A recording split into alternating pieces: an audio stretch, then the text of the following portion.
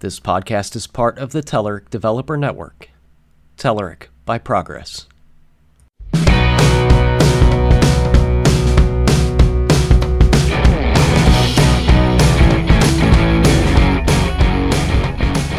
Hello and welcome to Eat Sleep Code, the official Telerik podcast. I'm your host, Ed Charbonneau, and with me today is my co-host, Brian Rinaldi. How you doing, Brian? Doing great, Ed. How are you? Great. Just coming back from travel again. I know you are as well. So Let's kick things off and talk about that a little bit. So where have you been, Brian? What were you up to? I was in San Francisco at the Google Chrome Developer Summit. This is a Google-hosted event. Pretty much all the speakers, except I think one, were from Google. Most of them work on the Chrome team. And they were talking a lot about, web development stuff, but very focused on mobile web. And the key thing there was Google is pushing mobile web performance as like the key thing that developers need to work on right now. And their solutions to that are the first primarily progressive web apps, and then secondarily AMP. So a lot of the sessions were about progressive web apps and AMP. So for folks that might not know what progressive web apps are, give us a rundown. So progressive web apps basically uses a couple of new technologies that allow you to then, say, save a web page to your home screen. And then it has some offline capabilities, so you can use it offline. It loads up really fast. So it functions. It actually runs without like Chrome in a Chromeless window. So it looks like a web, like an app, an App Store app, and functions in many ways like an App Store app, in that you can have offline access, and the way it loads up really quickly. But it's actually all a web page. So currently it only works on Android, but they're hoping to push that further, obviously. It's a good thing you cleared that up. When you said progressive web app, I pictured an application that would protest the election. Yeah, it's not a Bernie Sanders application. And so an AMP is accelerated mobile pages, and so AMP is more like a publishing thing. So think of like Facebook's, what's their technology that they pull in the news, and so that it loads really fast. AMP is Google's, alternative technology that basically, like if you go search a Google search, you'll often see pages marked as AMP, and when you click those, it loads blazing fast because it's pre-cached a ton of stuff, and so it's a really nice way to kind of get people on your page and remove that barrier to like of the page loading. Because they found that mobile web pages, like I think they said the average web page takes like 19 seconds to load, but that you start losing people after about 3 seconds. And I can't remember what it was, like 11 seconds or something like that, pretty much you've lost everybody. So basically the message is currently the mobile web is failing, but hopefully with some effort and some new technologies, and they focus also on tooling and things to improve the performance. So not just those technologies, but those were kind of their key solutions. But then there's a lot of other solutions towards improving mobile web performance. So progressive web apps, this is another attempt to make the web more like a desktop experience. Yeah, more like a native mobile app experience. Interesting. I mean, we've seen this tried before in many different places, and I can remember back, I think as far as Windows 95, right? Yeah. The widget type of thing that they tried to do, or active pages, or whatever it was called. You were actually able to like pin web pages to the desktop and have interactive widgets and stuff like that. And I think that might have been a little more of a thing that happened before its time, why it failed. I think I'm old enough to remember all that stuff too, and I remember when there was, articles arguing that desktop apps were dead because everything was just going to be moved to the web. The web was the application platform of the future, and well, here we are, however many years later, and obviously desktop apps are not dead, and so much so that web developers have things like Electron so that they can build desktop apps with web technologies, right?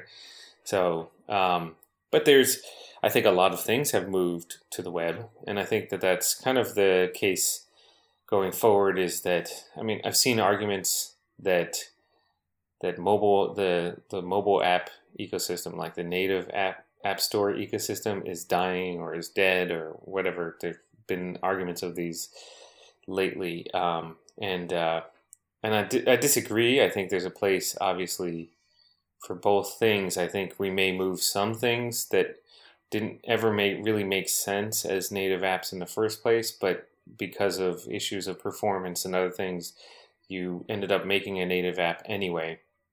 We may move those to things like other solutions on the mobile web if progressive web apps or whatever, ends up kind of becoming a cross-platform solution.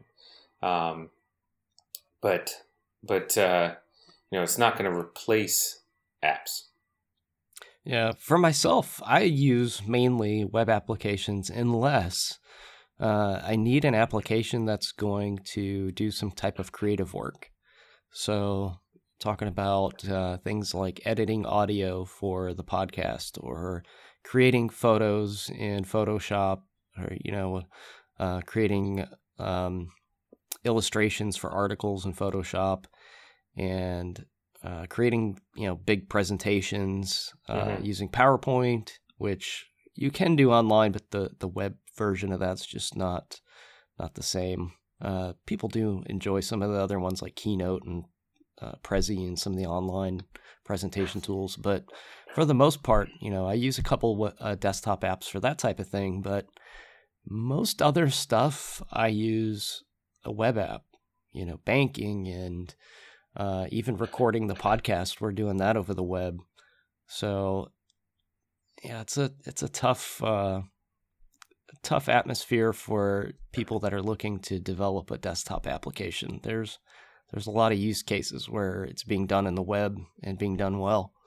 Yeah, that's for sure. I mean, if I look at, every day I use the Slack desktop app. I use, Visual Studio Code it's built with web technologies, but desktop app. Markdown for Markdown. I use, I occasionally have to hop into Office, Photoshop, and, so it's not a short list. Looking back to when, years ago, I probably would have had, tens of desktop apps that I might have open on a regular basis, and now I might have only like 10. But it hasn't replaced it, right? There's still a need for these things. Like Photoshop don't make sense as a web app, truly, at least not today. I heard you say a lot of creative tools as well, but that may just be because we do similar things. So yeah, could be. Yeah, I wonder, I need to take a look at things that, the kids are using really and get an idea of what kind of apps they actually use. I know gaming's another big one. Minecraft is an app that my daughter runs all the time. So you can do gaming in the cloud and on the web, but it just hasn't reached the point where it's practical for everything yet. Right. All right. So let's talk about a couple articles that we put in the newsletter this week. We picked some articles that we'd like to kind of elaborate more on and give our own opinions. There's a whole lot of good reads in there, but we just picked 3 to go over.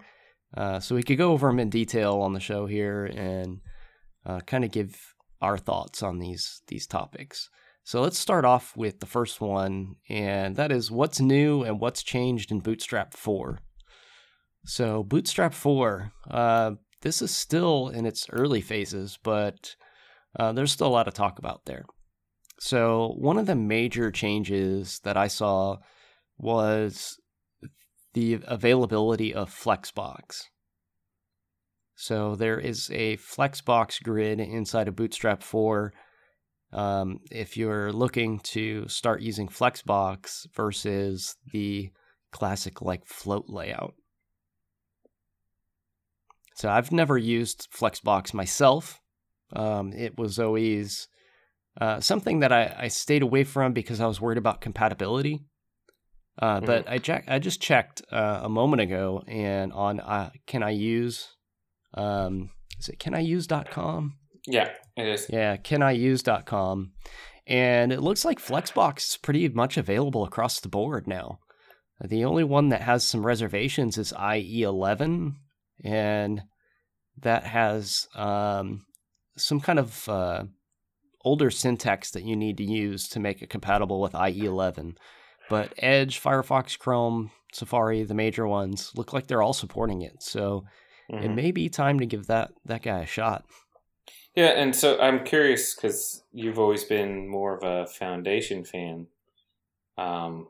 Is there anything, at least in terms of what you read about in Bootstrap 4, that makes you think, well, I might check it out? I'd be interested in checking out Bootstrap 4 when it's completed. It still looks like it's in early beta, which it's been in for quite a while, which that kind of concerns me a bit. But Bootstrap is one of the more popular, if not the most popular, CSS framework out there right now. Yeah. So, and as to be... Yeah, sorry, go ahead. I was going to say, to be clear, it's been in early beta for a long time, but they keep releasing updates to the beta. So it's been in beta, but it's not like it's been sitting in beta. They've released like 5 beta versions. Oh, yeah, absolutely. It's being worked on. They've got a big feature list that's available on GitHub, and we have a link to that in the article as well at the end, so you can see where they're at in the progress. So it's very well laid out. So there's no question on what they're going to build into it and how far along they are. But they have a lot of work ahead of them still. When it gets closer to release, I'd take a serious look at it, and I'll probably tinker with it a little bit just to see how some of the new Sass variables work, because that was another big change. Is they converted from CSS to Sass. Or less to Sass in this version officially. Actually, they officially support it in Bootstrap 3. Yep. However, they start with less, I think, and then they do like a conversion to Sass, where this is built Sass first and only at this point. And that's another good comparison to Bootstrap Foundation as well, because you mentioned that earlier. So Foundation uses Sass out of the box, and they also have a version out that supports Flexbox.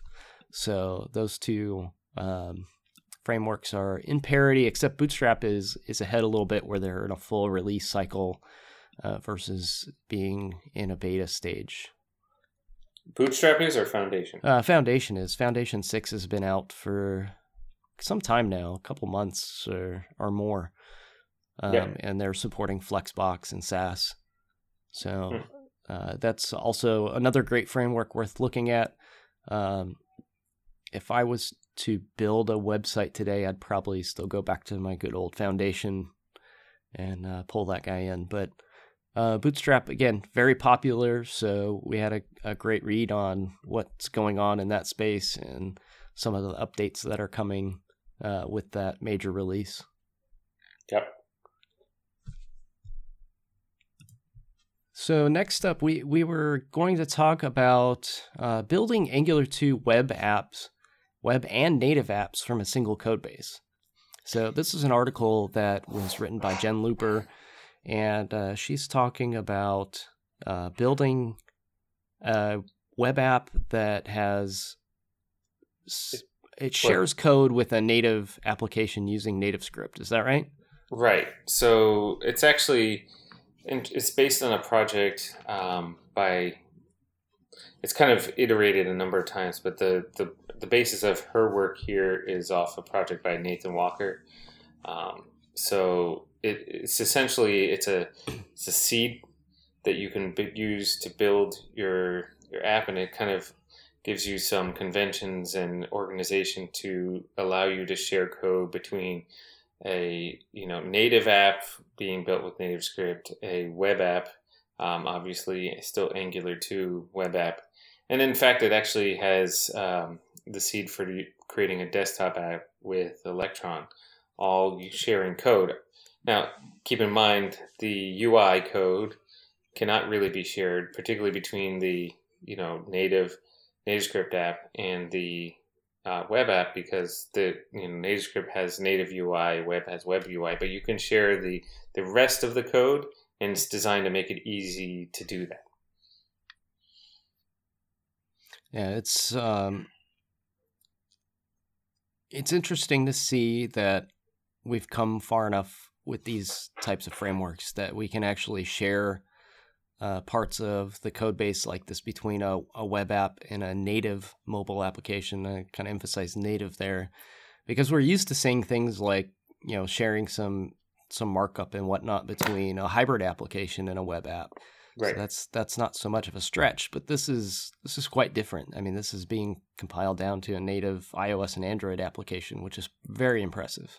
Yeah, and I mean, I would caution that it's still in early stages for this particular seed, and it takes a bit of configuration and stuff. But if you are building, particularly if you're building all three, but even if all you want is a web app and a native app, and you're using Angular 2, this kind of makes sense to at least explore this approach, because then you end up not having to do certain things twice, even if you have to kind of work around some of the configuration and stuff right now. But you end up not having to rewrite the code multiple times. You share the same code, rework the UI as needed, and save yourself a lot of time and maintenance in the long run. Now, is this something that's up on GitHub, you said, that people can go check out? Yeah, so, it's as I said, she based her work off of something called the Angular 2 Advanced Seed by Nathan Walker, which was itself based on somebody else's, like a Angular 2 seed. And then she actually forked that into something kind of a little bit more simplified. So there's actually a number of projects out there, but if you read the article, it makes it clear which one is the one you should check out. Yeah, so if you're interested in Angular 2 and also you're interested in sharing your code base across web and native application, or you just want to check out how cool this thing is, go to developer.telerik.com and look for building Angular 2 web and native apps from a single code base. And we have links in there to the GitHub where you can download it and try it out and hack at these things. And there's nothing in here that requires any kind of purchase or anything. I mean, this is all open source tech we're talking about. So give that a shot. Tinker with it. Let us know what you think. Drop us a line on developer.telerik.com in the comments on that article, or hit us up on Twitter, and we'll be happy to hear your feedback on that. So next in the pipeline here is an article about Google. They have released .NET APIs for the Google Cloud. So Google has APIs now that plug into the .NET framework and let you talk to their Google Cloud services. So this is really interesting to me because Google hasn't really been that Microsoft friendly, in my opinion, in the past. So it's nice to see them actually try to provide some APIs into the .NET space. I know back in the early Windows Phone days, these two didn't quite get along. There was a lot of fighting over the mobile platform. Yeah. where they were actually blocking APIs from developers trying to create apps for the Windows phones. So it looks like they're finally allowing .NET developers in to work on the Google Cloud. Yeah, it seems like there's a lot of collaboration going on between Google and Microsoft. For instance, if you recall, I said that only one speaker at this event was not from Google, and he was from Microsoft.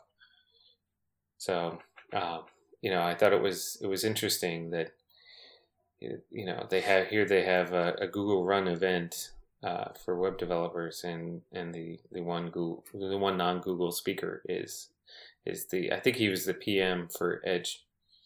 So there's definitely a lot more collaboration going on there. Yeah, and it'd be interesting to see if they may have done this a little too late. Microsoft is the one that created Azure, so naturally, without thinking too hard about this, you're gonna know that the experience for writing apps using Azure APIs is probably going to be a little more seamless with Visual Studio than using Google's APIs. So it'll be interesting to see if they may have sat on this a little too long, and if there's still room for them to have the uptake from developers on this, which I think there will be. In my opinion, I think they have some ground they could possibly gain on this, and not so much as to unseat Azure maybe, but to work in tandem with an app. So you see a lot of applications where the user has to choose, where do I want to store my photos, right? Mm-hmm. Do I want to put them in Dropbox? Do I want them in OneDrive? Do I want them in my Google Drive? So I can see a lot of that type of stuff happening. And then there's also APIs in there that look like they're of the machine learning type. So it'll be interesting to see what people create with these. And if you want to find those APIs, you can read about those in our newsletter at developer.telerik.com. And you can also search for the APIs on NuGet. So these are NuGet packages. There was looked like over a dozen of them up on NuGet.org. So you can just search for Google on there, and you'll see those show up. They're actually published by Google. Yeah, it looks like they even have a Visual Studio extension for this stuff. Excellent. So I would just want to remind folks, before I go here, to subscribe for the show on iTunes. If you enjoy the show, please share it with your friends. We could use some more listeners. We're trying to ramp this thing up and get better content and more quality interviews for the folks that love the show and are listening each month. So please share it, like it up on iTunes or SoundCloud. Leave us feedback at developer.telerik.com, or you can hit me on Twitter at Ed Charbonneau. You can find my name and link in the show notes. And also want to remind everybody that Progress is doing a webinar called the My 360 Guide. Well, this is a mouthful. This is I didn't invent this title, so please don't shoot the messenger here. But we're doing a webinar called My 360-Degree Guide to ASP.NET Core Top Questions Answered. So that is a lot. That's a big one. That's really long, yeah. Yeah, we're getting good at naming things around here. We're headed down the classic Microsoft path where it's Windows XP Professional, Live Essentials. Yeah, we're getting good at this. Well, proud. Yeah. Now we just need to work on, and you call it saying progress instead of telerik. Yeah. I think we all need to do that. Like they're going to send us to electroshock therapy every time you say telerik. No, we're going to get progress branded shock collars in the mail tomorrow. So the 360 Guide to ASP.NET Core, this is Sam Basu, Shane Boyer, and myself. We're talking all about ASP.NET Core. and all the new stuff that's happening in that space. So we're talking what's happening in the next version, how to get started building an app with ASP.NET Core and Angular 2, and much more like cross-platform stuff and the whole 9 yards. So, well, it is 360 degrees. It's got to be. It's full circle. We're going all the way back to active server pages on this one. You gotta get it's 360 degrees and top questions. I mean, you can't get more comprehensive than that. Yeah, it'll be a good show. So that'll be Tuesday, November 29th at 11 a.m. Eastern Time. To sign up for the webinar, visit Telerik.com or watch our Twitter feeds at Ed Charbonneau or Sam Basu. Sam is SAMIDIP on Twitter, and you can find the sign-up page there as well. So I'll also link that in the show notes for this show. And with that said, Brian, thanks a lot for being on, man. Yeah, thanks for having me. All right, take care. We'll see you guys soon. We'll have some interviews coming up shortly. And this has been another Developer Digest show.